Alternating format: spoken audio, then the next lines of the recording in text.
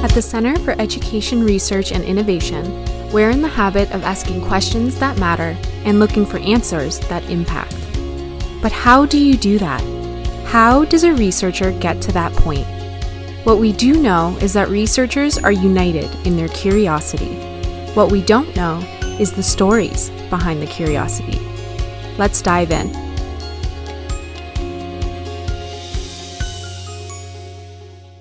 Welcome everyone to another episode of The Curiosity Habit. I'm very grateful to have with me today one of my colleagues at the center, but also someone that I deeply appreciate as a friend, and this is Dr. Taryn Taylor.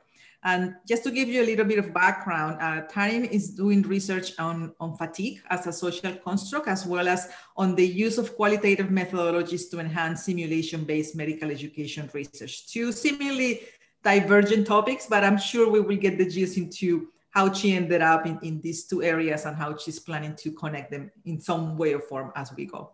Welcome, Taryn, to this episode. Thanks very much, Sarah. It's wonderful to be here speaking with you. Thank you.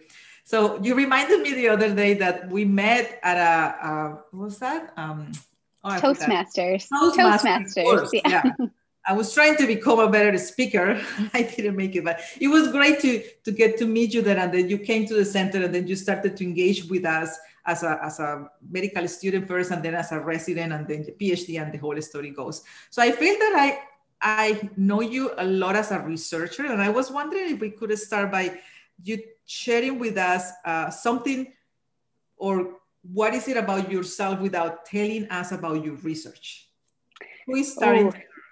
Who is Taryn Taylor? So many directions this could go. I mean, there are other professional hats that I wear, certainly. That's the easiest to speak about. So I also work as an obstetrician gynecologist, and I'm a generalist in that capacity. So I look after patients across their reproductive lifespan. And that's been just a wonderful part of my life. And the joke is that although I didn't set out in medicine to be an obstetrician gynecologist, my mother is and was a public health nurse specializing in sexual health. And so the secret is that she was probably priming me for this my entire life. I just didn't realize it until, looking back in retrospect. So that's one piece about me. But again, that's something a lot of people know. I think something that about my personal life that some people may not know is that I enjoy, when time and COVID permits, sort of trying my hand at flying trapeze. We have talked about some of the other activities that I do. The climbing is another one, and I really enjoy that feeling of letting go and flying, and trapeze is a perfect place to do that. Although sadly, there's no flying trapeze circus schools here in London, so you have to travel to Toronto to have the full experience. We'll touch a little bit more on that because I'm captivated by your willingness to be able to fly, which I find terrifying. We'll see. So sure. What brought you into medical education as a community? I remember you coming to the center. I think as a medical student, you were doing some project with some faculty, and then it transitioned. So what happened there? Yeah, so it was actually as a resident, we are mandated to do a research project. I had very, very little experience with research prior to starting medical school and even residency. And so I met with one of my obstetrical preceptors and kind of came with a list of things I was interested in. It was a very random assortment of things. And so she carefully guided me towards a project that we started, which was my first time experiencing qualitative research. It was a mixed method studies exploring the experiences of pregnant women with obesity, all the way through from the start of their first clinical encounter. What was their experience of the waiting rooms? Did they experience stigma? How did they feel about being weighed at each appointment? What are their perceptions and experiences of even having their ultrasounds performed, because there's some technical challenges there. And so that project was something I was very excited about. I really loved qualitative research.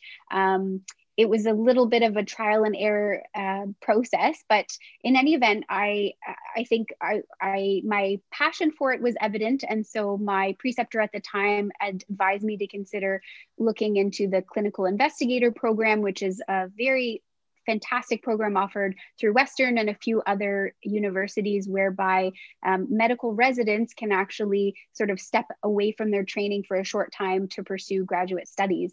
And so for better or for worse, my preceptor actually sort of gave me carte blanche. She did not expect me to finish that research project, which was, admittedly quite lofty. It was actually 3 projects in one, and certainly more than a resident working full-time would be able to pull off. And so she sort of just encouraged me to go with my gut. And I had taken an interest in medical education, primarily because I was experiencing it day to day. And so that was what led me to CERI, actually, through kind of word of mouth connections, people saying, you got to check out this research center at Western. And so I landed in Dr. Lorelei Lingard's office with a few kind of half-baked ideas, a lot of enthusiasm, I think, which is perhaps why Lorelei was interested in continuing the conversations, because again, I had very little research experience and mostly half-baked ideas. So what was in that interaction? Because I'm hearing that you had a lot of challenges. You were taking on many things on your plate, but yet you still decided to do a PhD, even though you were doing a residency. Like what happened in there in between that really do that? Right. So I think a big part of that transition, so the initial plan for the clinical investigator program was to do a master's, because I did not have a master's prior to entering medical school. And so it was an opportune time because Western was had just made the connection with Maastricht and University of British Columbia to offer the Masters of Health Professions education. And so it was a really opportune time to be coming in and joining into this kind of fresh program. While I was in the master's, while I really enjoyed the coursework because it was obviously salient to my day-to-day experience, I was having these kind of meta experiences of learning about, pedagogy and best practices in evaluation and assessment. And at the same time, I was, fully embedded in my residency program, being assessed, engaged in education, lectures and seminars and rounds and things like that. And so it was a really cool experience. And I loved the research that I was doing at the time as well. And so a few of my mentors had sort of broached the idea that maybe I could consider shifting from the master's to the PhD, because some of the research questions I was asking would likely lend themselves to multiple projects. And therefore, if I was going to do the work anyway, which I was committed to doing, then I should just, go all out and pursue the PhD stream. And so I didn't finish a few of the final units of coursework and switched full-time to doing the research projects.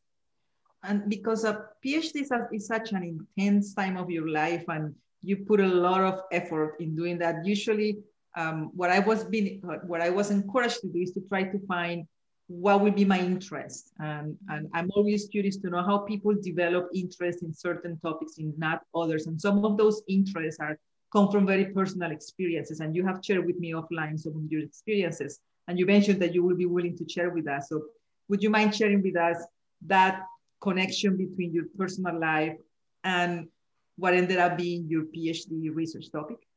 Absolutely. So spend a lot of time thinking and reflecting on this. And as you said, I haven't really shared parts of this story publicly for reasons that will become clear in a moment. But when I initially came to Lorelei, I mentioned there were lots of half-baked ideas. One of the things I was really curious about was how residents spend their post-call time. So typically in most residency programs, specifically a lot of the surgical and very intense like internal medicine programs, residents who are doctors in training spend upwards of 24 to 27 hours consecutively in the hospital, often during that time kind of denying themselves some of the kind of basic human necessities. So when you need to go to the washroom on call, sometimes that opportunity actually doesn't present itself. There's lots of emergencies and lots of patients to be seen and tasks to be done, many of which feel very urgent. And so you kind of push down your physiologic needs, the need to eat, the need to sleep, the need to go to the washroom, among many other, also emotional needs, just to kind of make it through the shift and make sure that you're doing the best work that you can for the patients you look after. And so, I had reflected on the fact that in my own life, post-call, I often found myself doing very odd and kind of uncharacteristic things. So I often had a irrepressible craving for McDonald's. And so I would go there, which is a place that I wouldn't normally eat.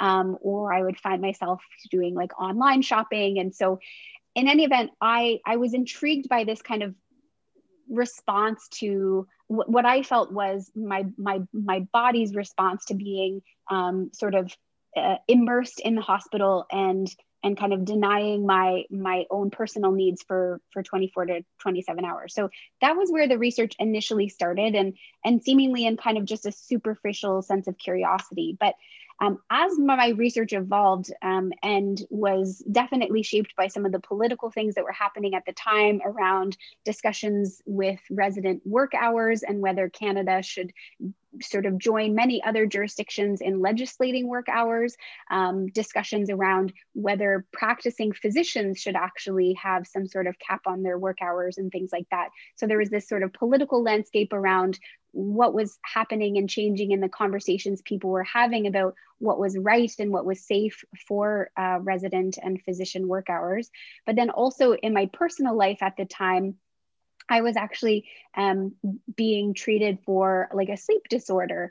And so I think it's, again, in retrospect, much like my trajectory and ending up in obstetrics and gynecology, things look clearer in retrospect. And so I think a lot of the underlying passion for that work came out of my own experiences, my own experience of being someone who, especially at that time, felt the weight of fatigue and sleep deprivation in a way that felt, at times physically painful. And, asking myself questions about whether or not I was going to be able to survive the intense and onerous work hours and sleep deprivation that was necessary in order to complete not only my residency training, but again, as an obstetrician gynecologist, those crazy hours and the being up all night, dealing with acute emergencies, having to think on your feet, that does not end with residency.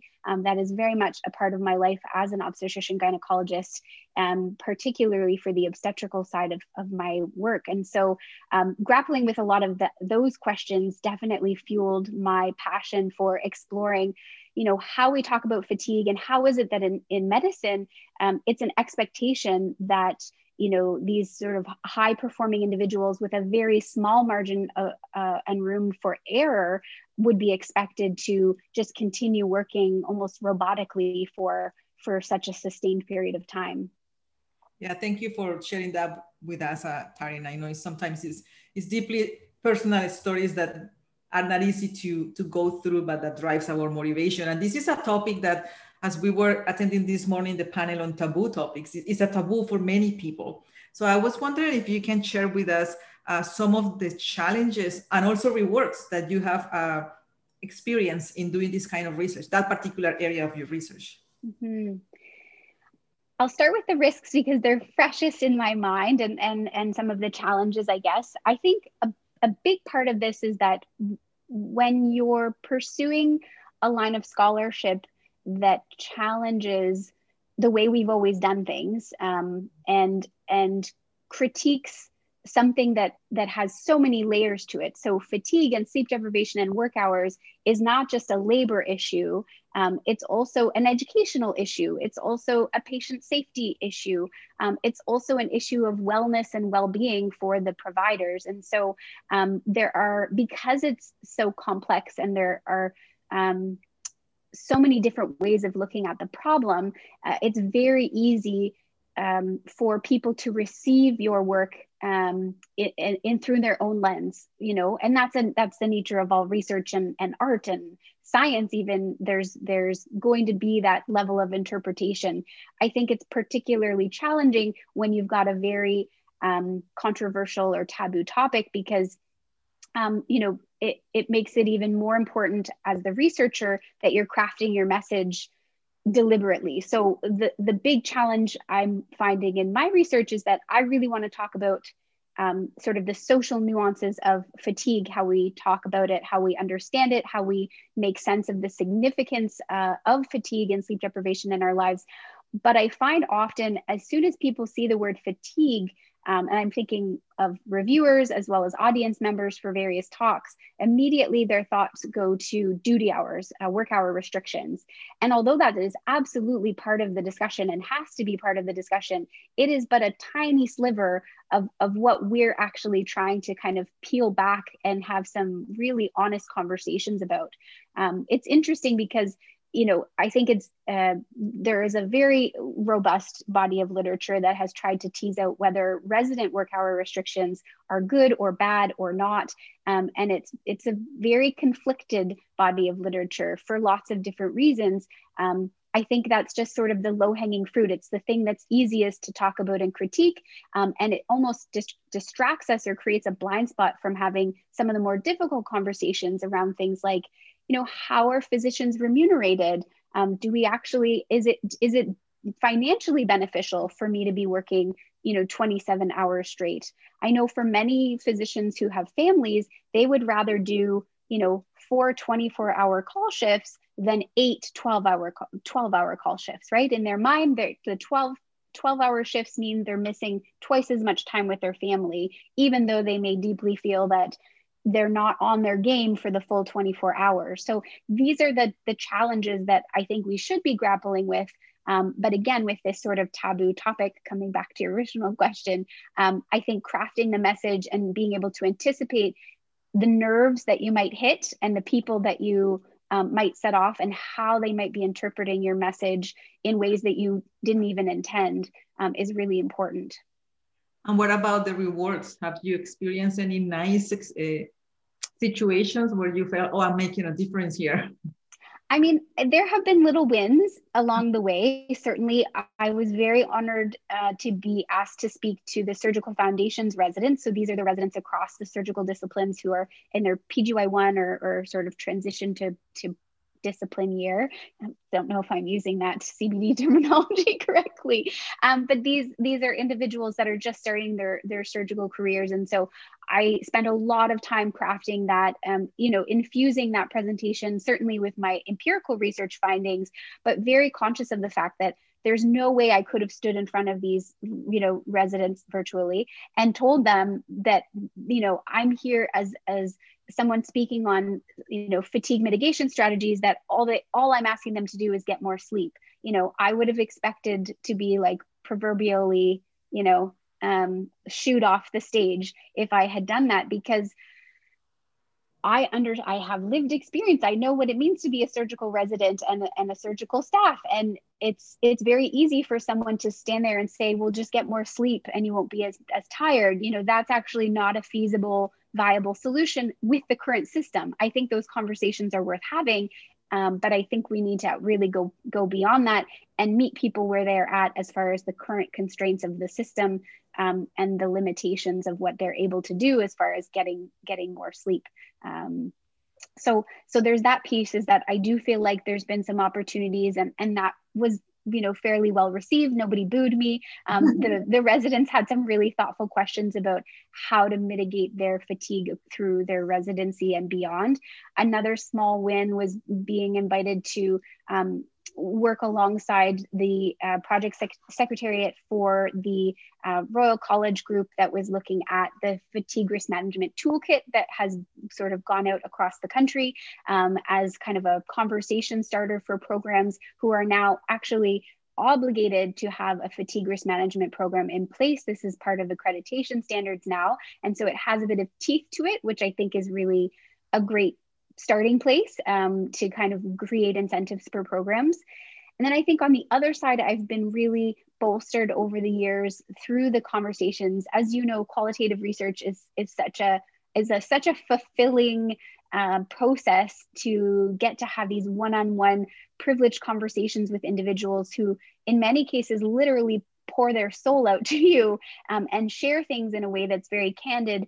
And so it's such a gift. And it also, especially with some of the really deeply personal things that people have shared with me over the years about struggles that they've had related to their their fatigue and trying to grapple with some of these unrealistic expectations that sort of the system, both the training system and the healthcare system, thrusts upon us. I remember interviewing someone who shared that they had actually struggled with an addiction to opiates through the course of their career. This was not an early career individual. And the part of the reason that they'd done so is that they had no role model for someone. They had no role modeling for how to sort of dial back their practice. Their practice kept like ballooning and ballooning, and the patient needs just kept growing and growing and growing. And at the same time, in their personal life, their spouse was struggling with a terminal illness, and so the opiate sort of gave them a little bit of an oomph to be able to keep going. And it was only, in retrospect, and that this individual understood that a lot of this was coming out of this sense of pressure that, you just keep going and you just keep pushing. And that's a very common thread, I think, throughout a lot of the interviews that I've done over the years, is this sense that physicians were sort of socialized to believe, and in some cases our patients also believe and want to believe that we're somewhat sort of robotic and not to be held to the natural physiologic limitations of human performance, when obviously that's just not the case. Right. So I'm curious also, like, despite all that work that you have done on the fatigue as a social construct, it's been tremendous. And then you decided to do a fellowship in simulation. How that happened? What drove you into that? Sounds like a detour. A bit of a detour, yeah. It's funny. I think that's how you could describe almost all of the milestones in my career. I did not set, it was not a premeditated goal of mine. I actually had very little exposure to simulation during my residency training. I was intending to finish residency and do a fellowship in contraceptive practices, basically family planning. And at the last minute, a mentor of mine, Dr. Glenn Posner, who's an obstetrician and simulation expert and educator in the Ottawa area, sort of reached out and asked if I would consider doing this fellowship. And he made a good argument, and obviously it was compelling because I took him up on the offer. But essentially, it seemed to fit well with my passion for medical education, and it seemed like an interesting direction to take. Sort of, I saw it as another tool in my toolkit, and saw the potential that it held for conducting some really innovative research down the road, whether it was related to fatigue or not. And I have absolutely no regrets about doing it. It was a fabulous fellowship, and it allowed me to actually even do some locuming work in the Ottawa area. So all in all, it was an incredible experience. Talking about those advices that sometimes you get throughout your career, are there any other like memorable advices that somebody have given you during the last few years that have stuck with you so far in your life? I mean, there are many. As you know, I am very fortunate to have, people such as yourself as mentors in my life, and certainly lots of the scientists at CERI have provided lots and lots of guidance over the years. I think of something that Lorelei had said to me when I was even going to Ottawa and even transitioning back here, grappling with this. Transitions are hard, obviously, for anyone. And even though I was coming in that second transition, I was coming back to London. So for all intents and purposes, it should have been fairly smooth. I think, she gave me advice to sort of keep my eyes and ears open and my mouth shut. Which was her succinct way of saying, to sort of keep aware of what's going on, pay attention, do not miss out on any details and or opportunities. But also she knows very well my tendency to say yes to almost anything and to jump on lots of different opportunities all at once. And so I think I'm not sure I did very well at listening to the advice, but it was very sound and reflected that she knows me very well. Okay, Taryn, in thinking about your career as a whole so far, what will be the turning point or experience that have given you the most memorable lessons so far? I would say, so we talked about this a little bit earlier, but I was doing my PhD while I was finishing residency, and there were so many moments within those two sort of parallel paths that where things were really informing each other. So as I was and continue to sort of develop my professional identity now, having finished residency and now being in a faculty position and supervising residents, and grappling with what that means from a autonomy standpoint, how much leeway do you give them? You want to be a supervisor that's always available, but you also don't want to cramp their style. You want them to be able to develop a sense of independence. I think similarly that, so that's one example of this sort of the transition to faculty, which is always a bit tumultuous and full of a lot of self-reflection. And at the same time, while I was going through that transition to being faculty, I was also going through and continue to be going through a transition of what happens to you after your PhD, particularly when you're a clinician scientist and have these sort of dual roles to juggle. And so I think that is in a similar way. I've started supervising, master students and now some PhD students, and just trying to decide what sort of supervisor I am, and how to give feedback on people's work and their writing, and how to make suggestions without taking over, and not being a micromanager, and all of those things. I think so each of that main transition point, I think for me has been really a period of a lot of growth and a lot of meaningful reflection. The fact that both of my professional selves are going through the transition at the same time, I think has its sort of advantages and disadvantages, but it's definitely something I've been conscious of even from the moment that I decided to pursue the graduate studies as a resident. A lot of the aches and growing pains of taking on those new things, and the sort of equal parts excitement and exhilaration of that first paper you publish, and in my the first forceps I did, like all of these things were happening in parallel, and that was really and continues to be very meaningful. In going through all those lessons, it sounds like you're a person of transitions and also gathering many, many lessons. What have you learned about yourself as a person? I have learned that I can be very hard on myself, and also that in having that knowledge and awareness of myself, I've tried to harness that into being more open and sort of vulnerable, certainly, but kind of just laying bare my struggles, my flaws, particularly again in that supervisory type relationship, whether it's with my residents or with my graduate students.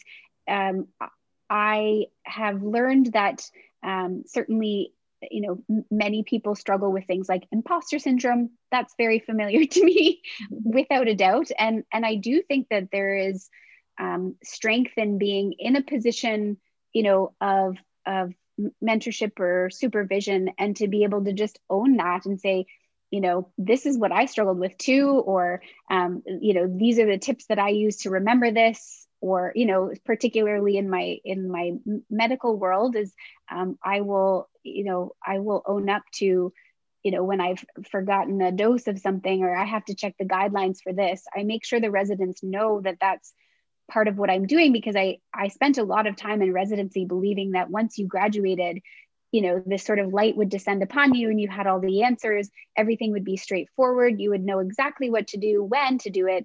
And it wasn't until I had some heartfelt conversations with someone who I consider a dear friend and colleague, Dr. Shannon Armfield, that she, was brave enough to kind of lay bare and say, no, like so much uncertainty still, it does not vanish. And that was so powerful for me that I've tried to sort of take that and incorporate it in, again, both of my professional lives. So with graduate students and with the residents and students that I work with. That's great. Thank you for sharing that, Taryn. I have a couple more questions before we close. The next one is related to back to your research in terms of you have fatigue as a social construct and then simulation and qualitative research. What's your next curiosity? What's next for you? What are you working on? I mean, the simulation and qualitative research piece is a big focus at the moment. I think I'm really excited to see if I can pull it off, to be quite honest with you. I think there's some really interesting projects that are on the go. We've brought together a tremendous team, including yourself, and our postdoctoral student, Dr. Rachel Pack. I've got a PhD student, Trevor, who is coming from paramedics. We've got a midwife on our team, Lauren Columbus. Harrison Banner is an MFM that we're working with. So we've got a motley group of people who have come together, and I think that part is really exciting. This is the first time for me to be leading such a multidisciplinary and really multi-professional group as well. I think that is what excites me the most. And then there's this sort of part of me that's curious to see just how creative we can get about pulling this off in the midst of the pandemic on top of it all. That's right. And my final piece is related to what you open up with, like your personal interest in climbing and letting go from a trapeze heights that I cannot even imagine. I was wondering, how is it connected to you being a researcher? What does it bring to you that you can use as a researcher? Mm-hmm. It's such a brilliant question. So there's this beautiful, it's an excerpt. I don't actually know if it's a poem per se, but it's called The Trapeze. And actually Shannon gifted it to me. She printed it off and gave it to me when I was moving to Ottawa. Flying trapeze for me, again, primarily in retrospect, when I was initially drawn to it, I just thought it was going to be something fun. But coming back to it over and over again, I've learned that there is sort of a metaphor in there, certainly about letting go. There's a moment, this like split second when you've climbed up to the top platform. That in and of itself doesn't bother me. I don't mind heights. But there's this split second when you're leaning over, your toes are at the very edge of the platform. You see the world, the earth beneath you, and you have to lean forward to grab that bar. And you're sort of, there's this moment, and of course that moment happens again when you let go or if you're being caught. And so that sort of midway space of being between two, stable, certain elements, the bar and the platform. And I think certainly in my professional life, there are plenty of moments on call where you're sort of somewhere in between your stable footing. And I think that happens a lot in research as well. A lot of research that's worth doing involves taking a chance and sort of letting go what you know to be true and safe and, the sure thing, and sort of reaching and extending yourself towards the uncertain and the unknown. It's exhilarating. It's also terrifying. You absolutely could fall. I think one of the beautiful things about being part of CERI is that there's that safety net, that I certainly feel beneath me, knowing that, even in the most frustrating and seemingly hopeless, moments and experiences, for example, submitting a paper 4 times for publication, that, there are people that I can reach out to that will both say, you know what, I've been there, you're not alone. And also, I'm happy to have a look at the paper and give you some feedback. Like, I think it's a beautiful thing. And I just couldn't be more grateful to be part of such a community. That's fascinating. I never had that connection between trapeze and the moment of being in the middle, which I believe suspended. Most of us as researchers, we've been there, but connecting that to a particular activity makes me think, okay, what will be an activity for me? And maybe our listeners could think about that too. Mm-hmm. For that. It was very nice to hear that. Well, Taryn, it's been a real pleasure talking to you. Thank you for sharing your stories. And thank you to our listeners for being here today. See you next time.